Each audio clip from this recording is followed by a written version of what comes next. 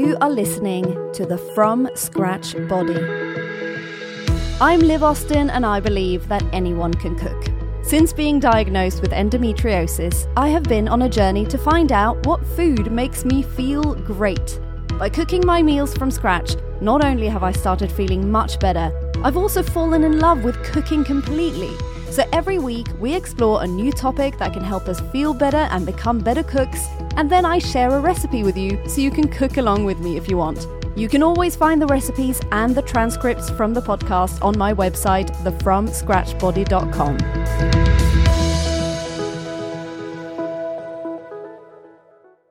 Welcome to the From Scratch Body. I'm Liv. Today we are talking about organic food. Is it worth the money? Organic is another stamp of general goodness that you see on many products in the supermarket and online. But there is sometimes a huge gap in price between the organic and non-organic produce. So is it worth the money to go organic for your body and for the planet? I'm going to look at that today. Let's first define organic in simple terms. Organic produce is food grown without the use of pesticides, fertilizers, or any other synthetic additives. Organic meat comes from animals that have not routinely been given antibiotics or hormones. It seems like a no-brainer to go for the organic option. We don't want to consume vegetables, meat, and animal products with lots of unnatural nasties in them.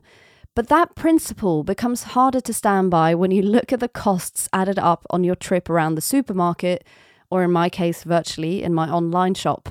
So let's have a closer look at whether it makes a difference that supports the price difference. Studies seem to show that in terms of nutritional value, there is little to no difference between organic and non-organic food. You get the same amount of vitamins, minerals, and other nutrients, regardless of how the food has been grown and maintained. In terms of pesticide residue, you definitely find more of it on non-organic food, unsurprisingly, though this is usually a minuscule amount, especially when you rinse and peel your produce, and you should always rinse your produce regardless of what you buy. And it doesn't seem to be harmful to us. However, it might be affecting us slowly over time. We don't have enough knowledge on this yet, and some people would rather be safe than sorry if we find out 20 years from now that it actually had an impact on our health. On the flip side of this, we also don't know whether the natural pesticides used in organic farming is entirely safe, and it might also not be as efficient in combating harmful microbes found in nature that we also shouldn't be consuming.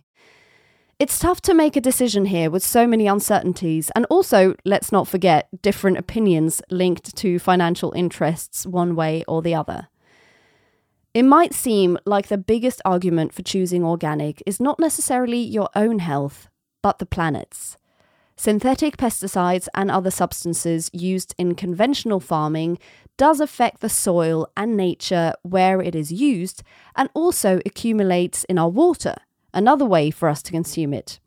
Also, when you look at the huge difference in price in organic and non-organic meat like chicken, there might be an indication perhaps that animals at organic run farms are treated in a more humane way. Well, that was my guess anyway, but looking into this a bit, it might seem like that on the surface, but there are quite a lot of loopholes in organic farming regulations, so don't count on that being what you pay for. The conclusion might seem that there are other factors to consider when choosing your produce and meat for health, humane, and environmental reasons. If you feel more comfortable buying organic and you can afford the higher prices, then definitely keep doing what you're doing. But for those who find it a strain cost-wise, it seems like thoroughly rinsing your vegetable and fruit will help get rid of any pesticides, and both nutritionally and environmentally, buying locally and in season whenever possible is probably as, if not more, important. As it is extremely hard to find any kind of information on where and how the animals we eat were farmed, the most responsible choice here is probably to eat less meat. And if you are lucky enough to have local farms where you can witness the treating of their animals, buy from there. What will you be buying going forward? What is your experience with organic food? Is there a difference in taste? Do you have any great tips to share on how and where to buy the healthiest, safest food? Post on Instagram and tag me at TheFromScratchBody and use the hashtag TheFromScratchBody so I don't miss it. Today we're going to do one of my favourite dinners, the dinner bowl with peanut sauce.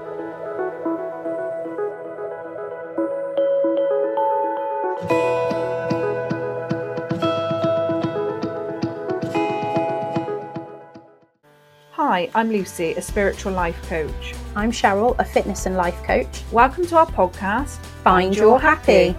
Are you sick of being stuck on the hamster wheel, doing the same shit every day? Getting up, going to work, watching TV, going to bed.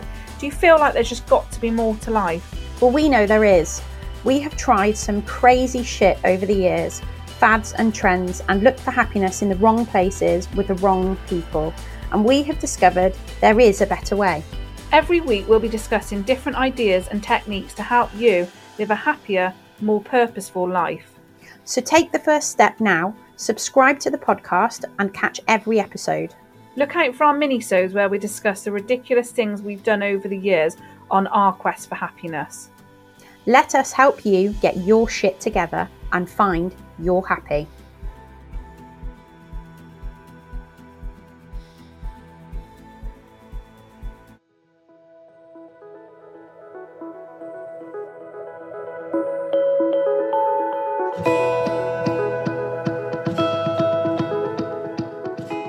The dinner bowl is definitely my favourite kind of dinner. Clean, simple ingredients that you can play around with to fit your tastes, and a sauce that isn't going to make your meal less healthy. This dinner template will never get old. Presenting a bunch of ingredients you love in an appetizing way is just going to be a winner every time. This should be such an obvious recipe that we come back to all the time, but I find that many of us forget about the simple option of putting together a Buddha bowl style thing, which is usually describing a vegetarian version of this meal, or dinner bowl with a mix of cooked and raw ingredients. So I'm here to remind you. There are millions of possible combinations here, and I will list out some other ingredients at the end. But let me just share an example of my favourite dinner bowl and the simplest, tastiest no-cook sauce ever. For Liv's dinner bowl for 2 people, you need 2 chicken breasts, a 3/4 cup of bulgur wheat, half a cucumber, 1 avocado, half a mango, 1 large or 2 small grated carrots, and a handful of coriander. For the peanut sauce, you need 2 tablespoons of peanut butter, 1 tablespoon of soy sauce, 1 tablespoon of honey, and half a cup or maybe a little bit more of water. This is what you do. You cook your chicken breasts on a piece of baking paper in the oven at about 170 degrees Celsius in a fan-assisted oven, a little bit more for a regular oven, and that's just over 370 degrees Fahrenheit until cooked through. About 15 minutes. Chicken is cooked when it's not pink inside and the inside temperature is over 74 degrees Celsius. At the same time as you're cooking your chicken, cook your bulgur wheat. Check out my video on how to make perfect bulgur wheat in the Instant Pot on my YouTube channel, youtube.com/TheFromScratchBody. You can also cook the chicken with the bulgur wheat in the Instant Pot. Anyway, if you cook it in a pan, the process is very similar. Add a 3/4 cup of rinsed bulgur in a pan with 1.5 cups of water. That's exactly twice the amount of bulgur. And if you wish, a tiny bit of stock for extra taste. You cook it gently on low heat, covered for about 12 minutes, and then let it rest, still covered. While you're waiting for your bulgur wheat and chicken breasts, cut up the cucumber, avocado, and mango into chunks. Grate your carrots and finely chop your coriander. To make the sauce, you simply put the peanut butter, soy sauce, and honey in a bowl and mix them together with a fork and add in a tiny bit of water at a time. Just slowly add more water, simply mix it with your hand and don't give up. It looks a bit lumpy and weird at first, but with the perfect amount of water, it suddenly becomes a smooth, lovely, lovely sauce. When the bulgur is ready, divide it between 2 bowls. And when the chicken breasts have rested for a little while, you slice them up, place them in the bowls, then add the cucumber, carrot, avocado, and mango. Sprinkle some coriander over the top and drizzle on the sauce. Ready to eat. It is so tasty, one of our house favorites, and there are so many things that you can do with this. You can pretty much do whatever you want. For the meat, you can do salmon, tuna, beef chunks, turkey. You can do like a poke bowl too and do some raw fish. You can also do tofu, which I often do with these, and that's delicious. For the raw ingredients, you can add, again, whatever you want. Some apple, pineapple, sweet corn, cabbage, red cabbage, lettuce, Chinese leaf lettuce, spinach, edamame beans, melon, broccoli, kale, honestly, anything you like or have. You don't have to use bulgur wheat, of course. You can do white rice or brown rice or couscous or quinoa, or you can skip that part completely if you want a low-carb salad type meal. Over the top, you can sprinkle some sesame seeds. You can do parsley instead of coriander. You can do fresh or dried chili. And you can also squeeze some lemon or lime for freshness. That's lovely, especially if you're doing fish. Do you see what I mean by millions of possible combinations here? I'd love to see how your dinner bowl turned out. Did you follow my favourite recipe or did you do something completely different? Do you already have a favourite dinner bowl? Share your result with me on Instagram and tag the From Scratch Body and hashtag the From Scratch Body so I don't miss it. See you next week.